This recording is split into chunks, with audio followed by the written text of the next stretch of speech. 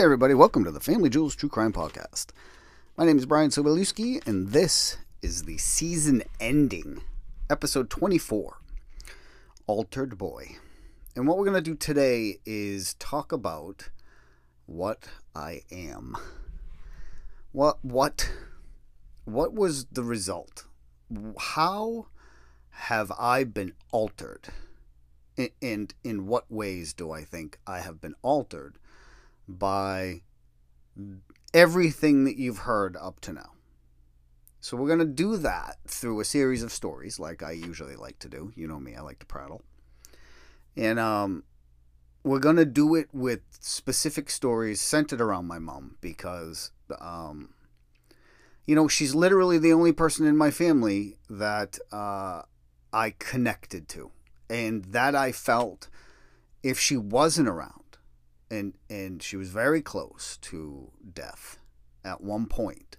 My mother's, what turned my mother around sobriety-wise in terms of drinking herself to death, and nobody could figure it out. She had been in multiple hospitals, seen multiple doctors, went to AA, did everything everybody told her to do, but she couldn't stop drinking. And the one thing that got her to stop was a doctor that said, listen, the next drink may kill you, because she had worn down the lining of her esophagus through, daily drinking so much to the point that a hiccup could rupture it. And there's no way to fix that. You go into an ER and you're bleeding in the esophagus. I don't think they can fix that. So and she was like, oh shit, that sounds like that would suck. And she stopped.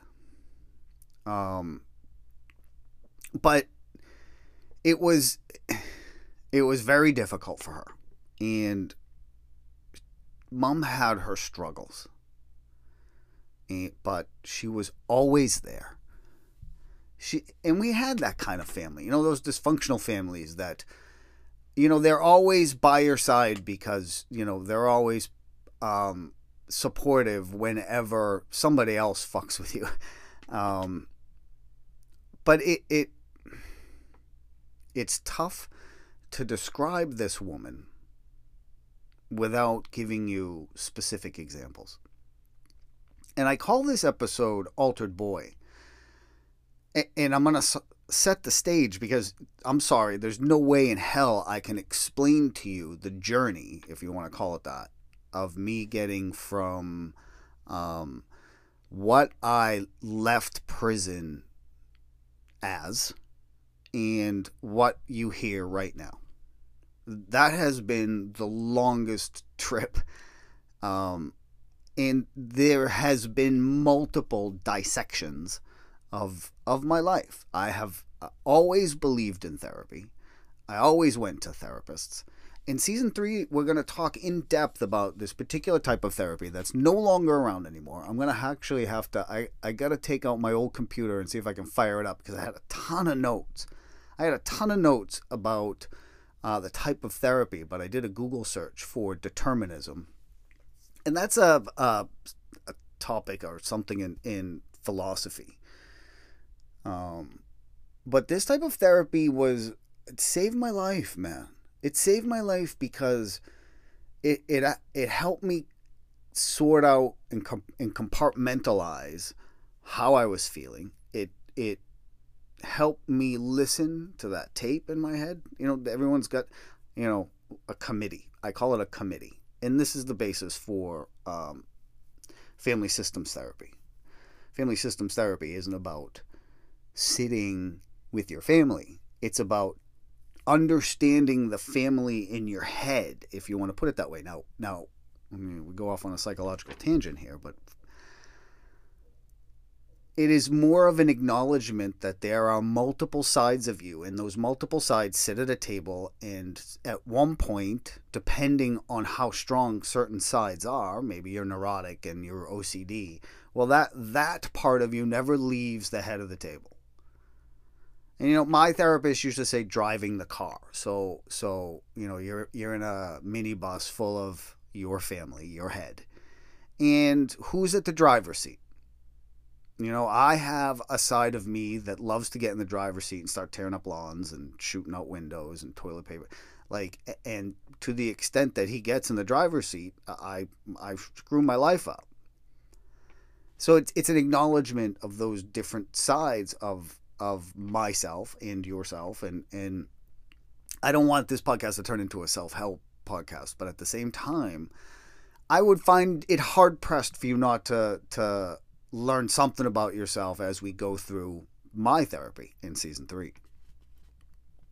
But we're going to talk about Altered Boy. I was altered before. It's so funny because I think of my life in chunks, and pre-prison and pre-robberies. I was broken already. And you're gonna be able to tell that. And if you haven't been able to tell that up to that point, I haven't done my job. But I have other stories.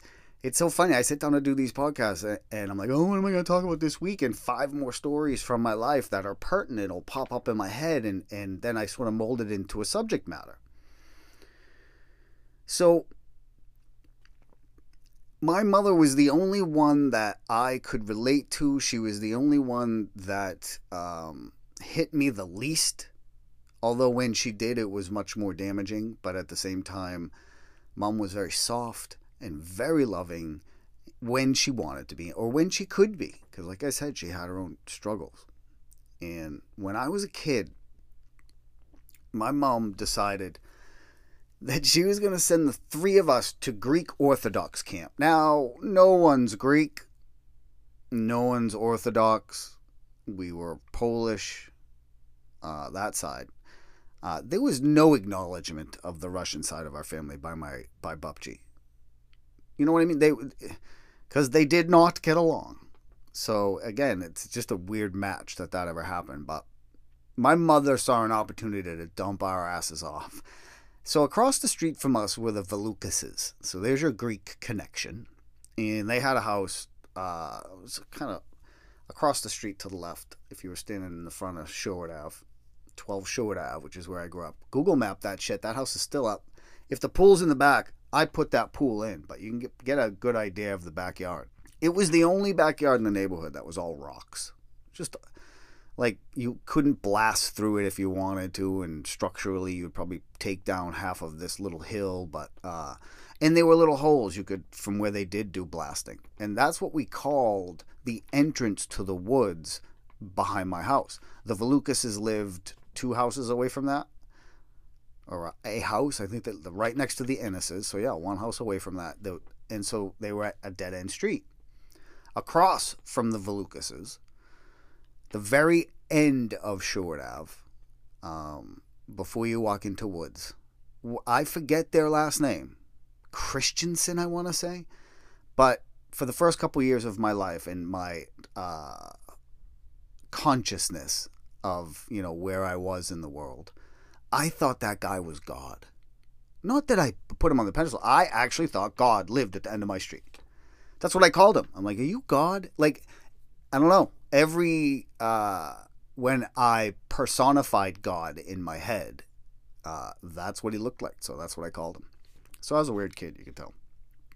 But the Valukases had an older son, and Kev and Arthur got along very well. And then Elaine and my sister were about the same age. And they would hang out. Guess who didn't hang out with either one of them? Me. So, I mean, we used to go over in the Elaine Valukas. What was the mother's name? I forget the mother's name, but the father ran Reds in downtown Salem. I think it's still there. And it's a great little place to get breakfast. If you want like a nice diner meal. But she used to cut hair. The mother used to cut all of our hair at one point. We used to go over there. She got a little chair in her basement. She used to do stuff at home while, I imagined, raising 2 kids. And they were raised pretty strict. Greek Orthodox.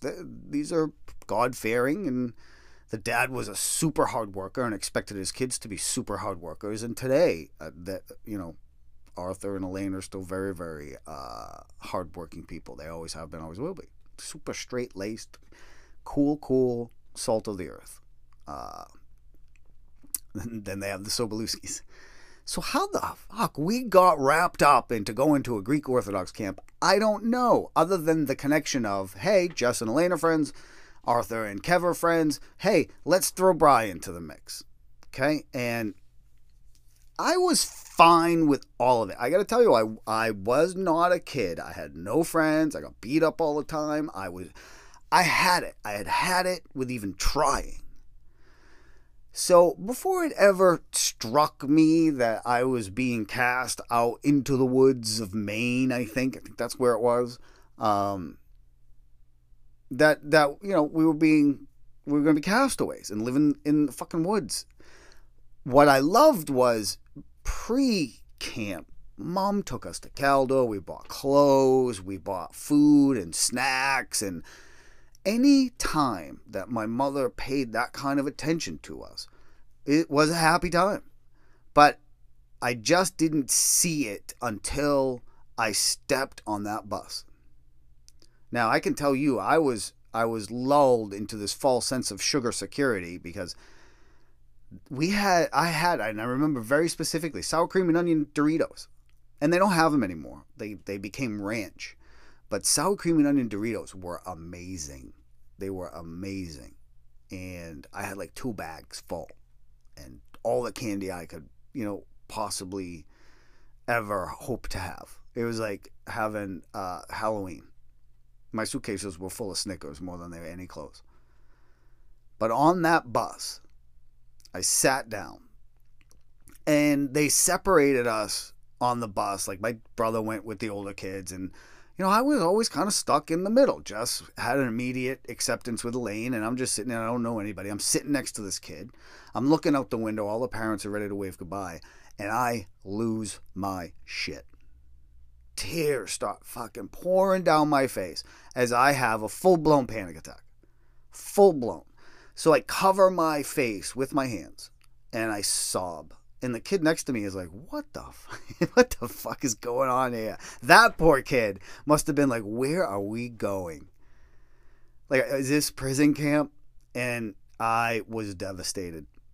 So with every mile that we drove away from the house, the abandonment, like, how dare you throw me on a bus with no one I know and send me away for a week in Maine?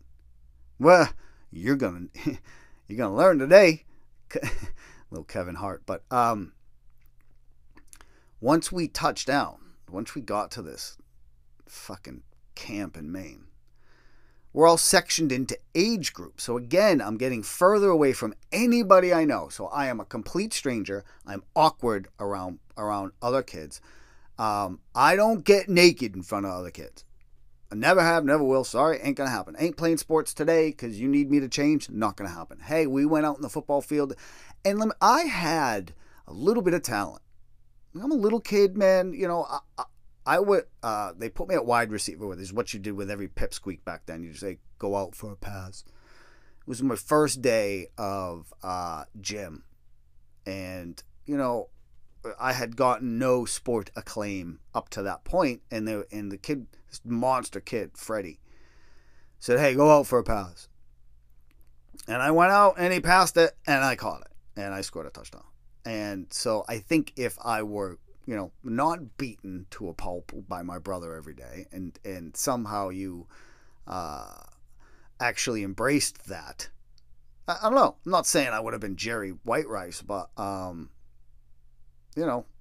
was okay. It was just a whole other part of that whole male bullshit part of that life never appealed to me. So we get to camp. I unpack everything, and I'm sitting on my bunk, and my eyes are all puffy from crying my eyes out. And I say, fuck this. I'm not doing this. So I grab a couple of candy bars, throw them in my pocket, and I start walking out in the woods. I walk past, there were a bunch of cabins. There were probably 15 cabins. There was a built-in pool. They had tennis courts. They had an archery. They had canoeing. This was a pretty awesome camp. Not for me. Nope. So I walked out into the middle of the woods, and I said, this is it. I am going to die. Now, I was not in any way, shape, or form capable of killing myself at that point. I was too afraid. Always have been, always will. I've been suicidal multiple times in my life, but I was like, the whole idea of killing myself, no, it sounds messy. I'm too much of a pussy. Sorry if that's offensive to anybody, because that word has fallen out of favor, and I love it. I wish it would come back, but I've always been afraid. I didn't grow up in a place that fostered bravery. Runaway was and is my first mode of travel in any situation.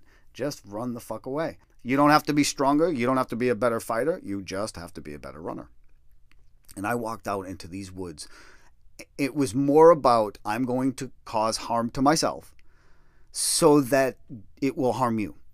How dare you send me to camp? How fucking dare you? Do you know me? Have we met? It was all of that. It was all that in my poor little brain. At 10 or 11 maybe. I was young, but I should have known better. Now, I'm walking. I'm like, listen, I can't kill myself, but if something's going to come, my plan was to starve myself. Like, I'm just going to hang out in the woods until I am dead. So it wasn't suicide. It was death by starvation, or if some animal came and ate me. And, won't my mother be pissed? Ha! Oh, poor Bry. If we just listened to him. Let him eat his Doritos at home alone in his room. That's all I would have done anyway. You wouldn't even noticed I was there. It took me about 35 seconds, but and 3 Snickers later before I was like, I can't. This is dumb. The worst part about the whole thing was I sat out there and not a single person knew I was gone. How could they? I was a strange kid in camp, but, my brother or sister certainly don't give a fuck. They were swimming and laughing. They had fun at this camp. But I marched out of those woods fully intent on getting home. So I marched right to the camp office, and I was like, guys, love it. Love what you've done here, but I'd like to go home now. And I was there maybe a half hour. So they let me call home. And I knew it was a futile attempt. My mom was like, yeah, hey, I'll come get you, but you're not going to like the week with me after having to come get you. Like, she was going to, she would have just called Bupchi in, and I would have DIY'd the whole house. Remodeling on Bry. Like, this was a vacation for my mother. As if she needed it, you know what I mean? After everything you've heard up to this point. My mom was not a working parent. So she's like, no way, I'm not coming up there. So I decided I was going to go on a rampage. And my brother was always causing trouble, so all I had to do was go and hang out with him. And that's what I started doing. I started spending an inordinate amount of time in the older kids' cabin because, I don't know, it was better. It was always better. I hated kids my age. But eventually the camp counselors were like, what the fuck is going on here? No, you can't be in here. Go with the other kids. And they, multiple times this camp went out of its way to try to engage me and met with, stony silence. No, sorry, I ain't doing, what? Fun? No. Swimming? I love it, but only in Peabody. I'll only do it at home. I'm sorry, I have a note from my doctor. Like that kind of shit. Like that. And I made it the week and I went home and yada, yada, yada. But the separation anxiety that I had when you tried to tear me away from the one person in my life that I counted on was very telling. It was very telling. And probably one of the reasons why my mother stuck me in therapy so much. She was trying to stick all of us in therapy, but Jess and Kev, nope. To this day, you couldn't sit Kev in front of a therapist. Even if he wanted it, he has built such a defense that at this point, it almost seems default, like he can't even control it, like a computer gone haywire. Jess will do it, but I don't know. I have always done it because I could sit in front of an adult and ask the questions about why my life was so fucked up and get answers. And it's part of the reason that led me into the field of psychology. So the next story that I'm going to talk about is Brian Kelly. And Brian Kelly was a therapist in Salem Hospital. And my mom took me there every Wednesday night. And I toyed with this man. I toyed with this man because I just wanted to know what it sounded like when an adult was straight with you. When an adult didn't have to cover up their own sins and could have an open discussion with me. So I presented this guy with multiple scenarios. I made up a girlfriend. Because part of it is I certainly wasn't going to go in there and talk about what was really going on in my life. And I don't know, how much of it my mother preempted. Like if the guy was like, well, why is your, 11-year-old son coming to see me? I was in 7th grade, so I don't know how old you are in 7th grade.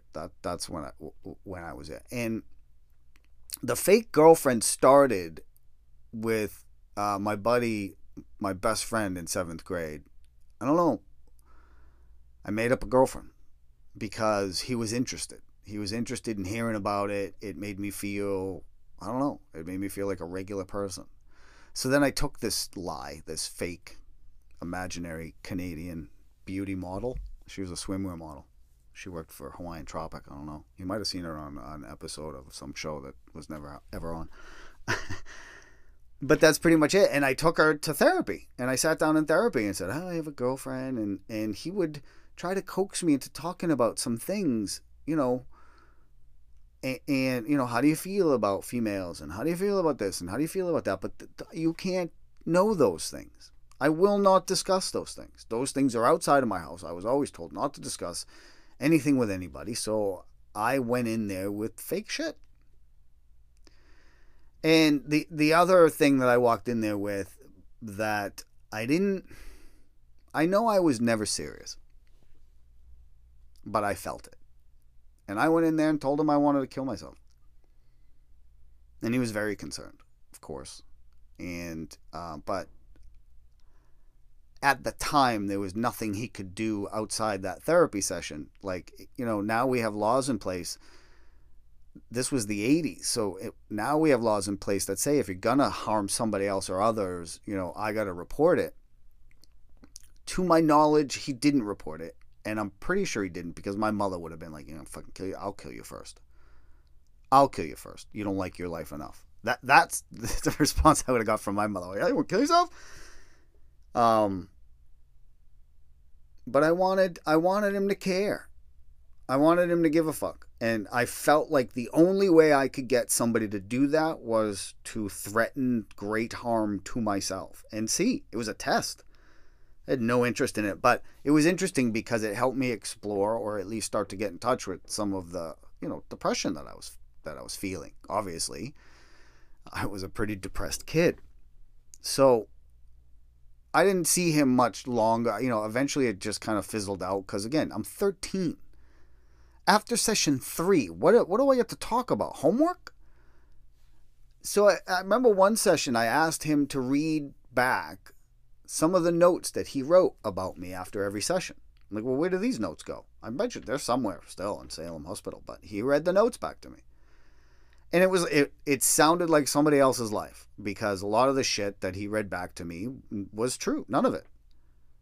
You could argue the suicide part was, but I'm telling you deep down in my heart, there's no way I could have done it. It was attention seeking, 100%. So back in my day, it was this.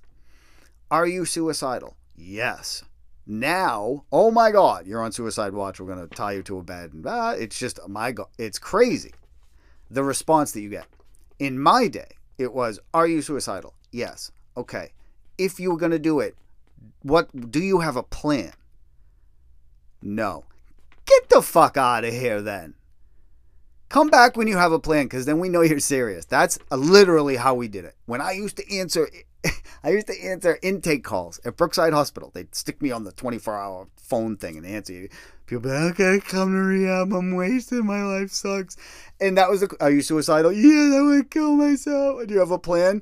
I'm just going to make some eggs and then... No, do you have a plan to kill yourself? Oh, no, I don't have a plan. Then call me back when you do. It was just hilarious. Like, we'd be like, just stop wasting my time. You can't do that now, I'm sure. But I don't know how many people... Guy probably ate eggs and killed himself. Altered Boy is named such that I named it after... My mom asked me, if she asked me to do something, I did it. I loved her.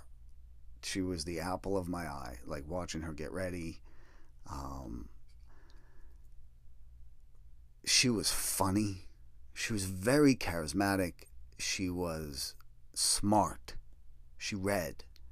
And I think we were a lot alike in that school didn't interest her because they didn't teach her what she really wanted to know. And part of me going to these therapists and sit in front of these therapists was because I was asking them to teach me the things that I wanted to know. And that's what I sought from adults at that point. My mother was smart and she had a faith. We grew up Catholic. So we went to Catholic church. Babch insisted on it. So Babch was really like, hey, did you go to church Sunday? Why aren't you bringing the kids to church? Babchi did a Saturday 5 o'clock mass up at the shopping center. There was a church in there. And she used to go to that. She used to take a bus to it. We went to St. John's. And St. John's, huge Catholic church. Huge. And we went every Sunday. We went to midnight mass, that 2-hour shit show escapade. There was always a trumpet. The fuck is a trumpet doing in church? Big pulpit that rose over the congregation. I remember one time Cardinal Law got on and it certainly didn't sound like a priest. He sounded like a Harvard-trained accountant as he was asking for 15% of your gross, not net, or whichever one's the bigger one. He's like, remember, folks, it's the gross, not the net. He'd send us your money. It was always freezing in there, even in the summer. And they had this program, this Altar Boy program. And my mother said, will you do it? I'm like, no, under no circumstances am I doing this. What are you, out of your mind? But she begged. And I remember she begged. And I knew how proud she would. There weren't many things my mom could say or brag about. There were very few, if any. How sad is that? And part of that's your fault. You know what I mean? Part of that's her fault. Because of the way we were raised. But it just screamed dysfunction. And she wanted to be proud about this. You could tell she wanted to sit in that church pew and beam with pride at her boy wrapped in a white tunic. You know, this was before we knew that all the priests were raping motherfuckers. But I fought her on it a little bit, but then, you know, I saw an opportunity to make mom happy. So I enrolled. I enrolled into Altar Boy school. I dragged my buddy into it. So me and him both did it. And it's just, the guy that trained us, Father John. There's this point in the mass where he pours the water and the wine into the chalice, and you're supposed to stand there and make sure that if a drop of it falls, you have this little thing that looks like a ping pong ball but with an extended handle, and it's made of gold. I don't know if it was real gold, but I wouldn't doubt if it was. Catholic Church had some cash, remember? Net, not gross, or gross, not net. That no part of what he was doing could ever touch the ground because it was holy. But during practice, we used to go through the whole process of he actually poured the wine and he would drink it during practice. So by the end of class, altar boy class, and there were girls there too, he was hammered. He'd be like, "Son and I, you just stand over there." And you stand wasted. It was great. Well, now I think it's great, but back then it was like, Jesus, is anyone sober in this town?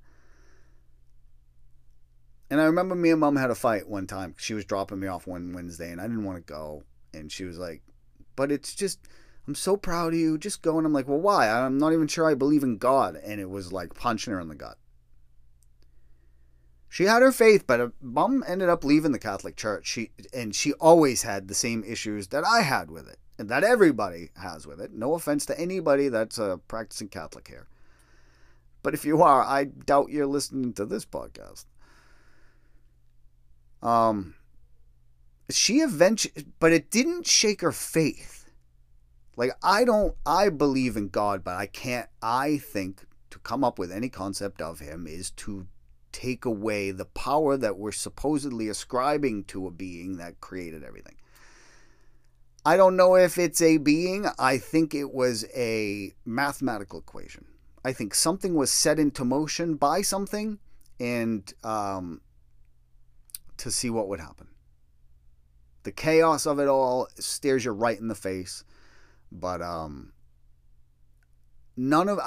couldn't come up with any of that. I'm 52 years old. This is my concept of God at this point.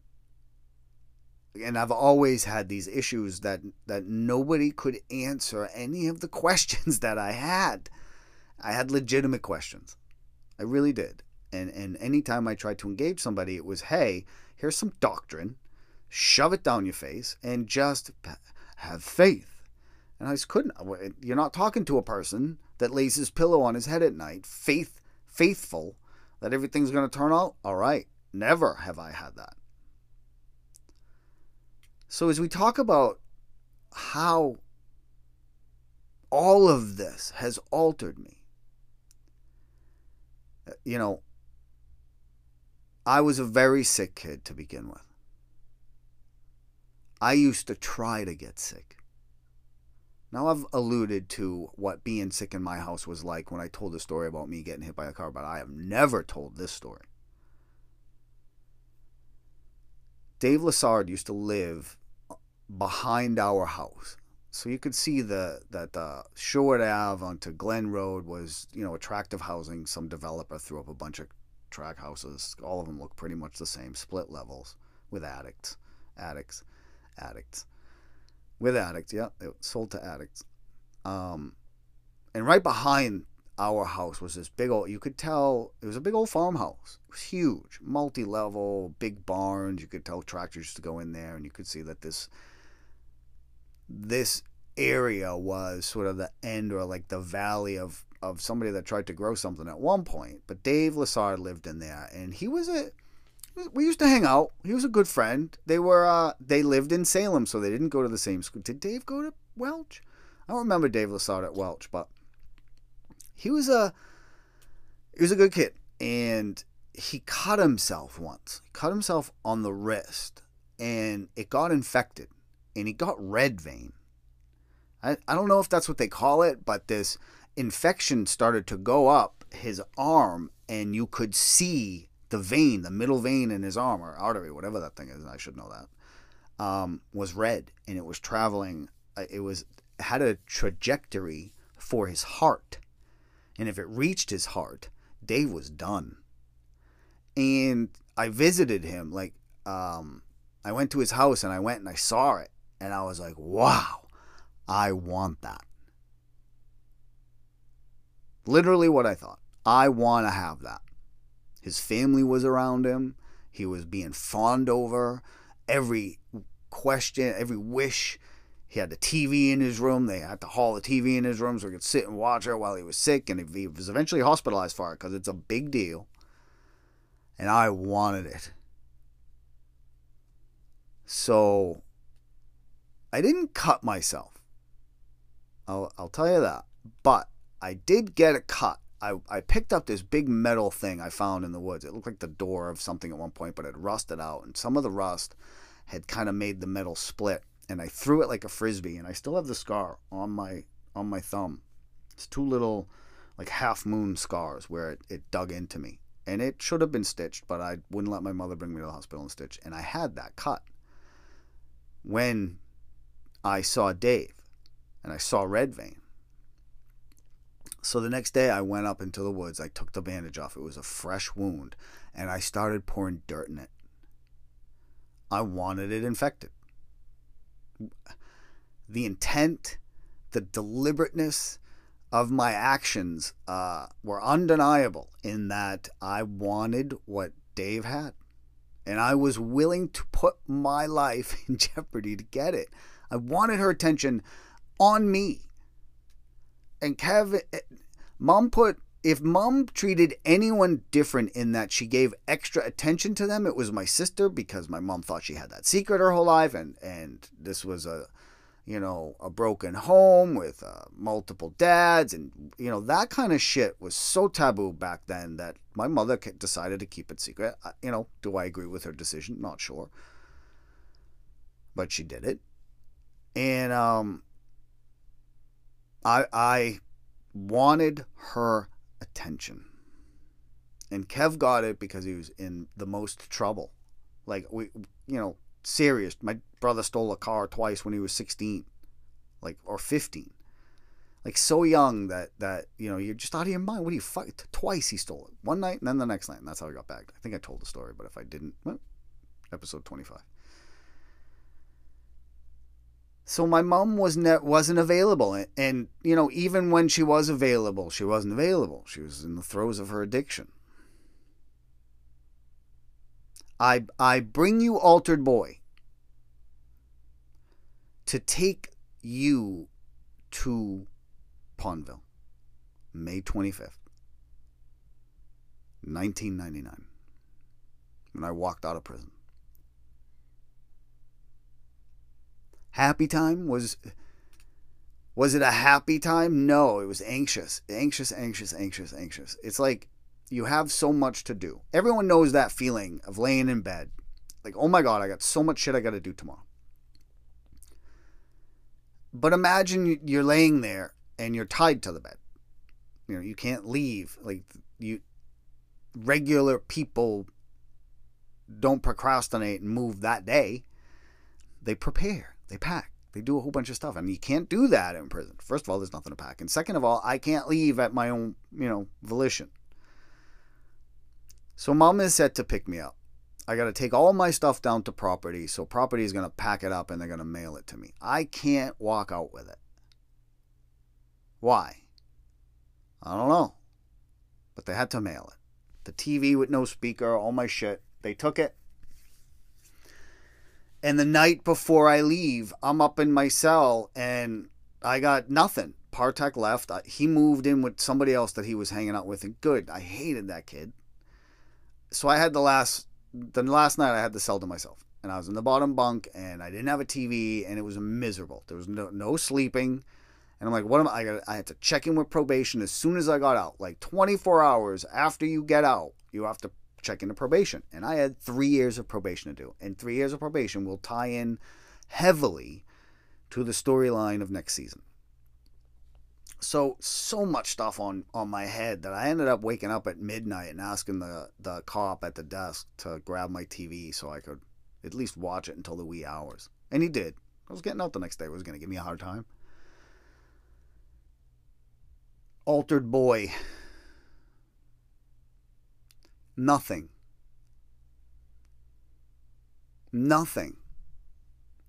altered me more than walking out of prison that day. And my mom was there. My mom walked. You had to, at this point, if you're going to smoke, you had to be 300 feet away from any government building. So my mom got out of the car and she went to go smoke. So she was 100 feet away. And I got out and Jess was in the car waiting for us. And I walked over to my mother and I took her into my arms. And she was a skeleton. She was nothing. And that changed me. Because, I don't know, that cancer is so punctuated by multiple times of having to wrestle with the idea that this is the end. There's not a lot of hope left. But she was in the middle of this treatment that was tearing her apart. And it fucked me up. And that's where I'm ending season 23. Episode 24. Sorry. See? I get really fucked up when I talk about this stuff. So, season 3 is going to be a very emotional season because a lot of stuff happens. I end up having to go to war with probation. I have to draw the line with them, almost get sent back to prison. And we're going to talk about a lot of therapy. Before I met Bob, there was a lot of therapists before that. So there's a lot to go over, guys. Season 2 was very special to me. Like Casey said to me, you know, geez, I can't believe you got through a whole... Was prison so boring that it only took you a season to get through? 100%, guys. 100%. 99% of prison time, you are laying around just thinking. The same 4 walls looking at, the same 5 dudes you're looking at. You're in a pattern, but the boredom is what kills you. All those things about prison you hear about, getting raped and being stabbed and being harassed and beat up, and all of that stuff is minuscule when you consider how much time you ended up having to just sit and think. And that's the torture. That's why anybody that didn't read in that place, you know, once you get a TV, you can mindlessly watch TV, but there's only so much TV you can watch. But man, if you didn't read, it's hard. That's hard time. Please don't make any mistake about it. But when they put you in a box and leave you there, no one gives a fuck. And all you do is sit in your shit and everybody else's shit. What do you think, that there's negative and positive energy? Oh, there's such a nice vibe in this prison today. Just like, never. Even the flowers are fucking pissed. Like there were flowers outside the visiting room in Shirley, and I was like, these things, the second you put them into the ground, they were like, I really don't want to be here. They could leave if they could. It just pulls the life out of you, like the soul out of you. And thank God for it. Please don't think any part of season 2 I was sitting here looking for any sympathy from anybody. I'm fully aware of and expect to be held accountable for all of my shit. But there's some fucked up shit going on out there, man. And then, you know, season 3 will be peppered in some bonus episodes about me talking about some particular cases, because I watch a lot of true crime on Netflix and Hulu, and Scott Peterson is innocent. And we're gonna start picking apart some cases, and you will get my perspective of what's really happening there, if I can give it to you, and I usually can. And usually when I watch one of those shows, I'd be like, hold on, stay right here. That's the issue, or that something else is going on there, or so. Hopefully you guys are in for season 3. Update on the One Man Show. Boom! Got a deadline of December 3rd before Act 1 is done, and Act 1. It's shaping up. I've written a lot. I write every day. I pop some stuff onto the computer, onto the notes, and you know, it's either a detailed description of something I want to talk about, or a parenthesis, tell this story here. The shows at Doghouse. I just had an amazing night last night. Casey Casperson was out. He's on holiday in Colorado with his family. Happy Thanksgiving to everybody at Doghouse and Sick Puppies, and to you guys out there. But you know, he had me host the show last night, and my God, it was one of those shows I think I'll remember the rest of my life. You know, it started out damn shaky, but listen, I think the thing comedy teaches me the most is not to ever take myself too seriously. I get on that stage because I want you to laugh, and I can't do that if I'm in serious state. There's something about when I step on that stage that calms me, where I don't know, I feel like a train conductor. Like, I'm going to take you on a ride, and I'm hoping, the ride is great. But if I get up there and I'm like, Arr. Some comedians struggle with that, man. Some comedians struggle with their energy on stage. And I don't know. I'm just blessed. I feel, this is one of the only times you'll hear me say shit like this, but I just feel blessed to have found a little spot to get up regularly and iron out this stuff, because what I respect about improv is when you get a good group of people together, they just do amazing things. They really just do amazing things.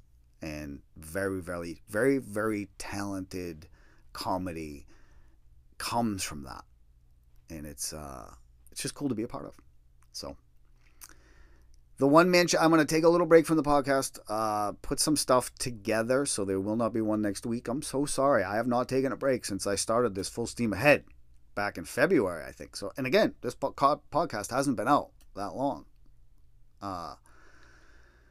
Take a little bit a break, so go back and listen to some old episodes. I may go back and re-record some of the episodes in season 1 because I was so fresh at this and so new at the beginning that I don't regret anything that's out there. But I may go back and retell it, and every time I tell it, it gets a little tighter in terms of, hey, it gets more staccato. It gets more A plus B equals C than all over the place like last episode was. I know a lot of you said that episode 23, I was all over the place, and I apologize for that, but I think I explained why.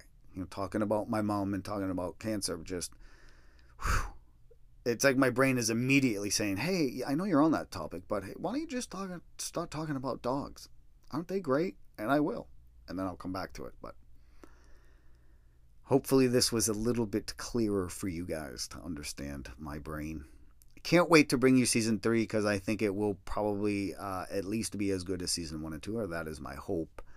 And maybe by then I will have some recordings of some one-man show stuff for you. So stay tuned, guys. Thank you so much for listening, and have a good one.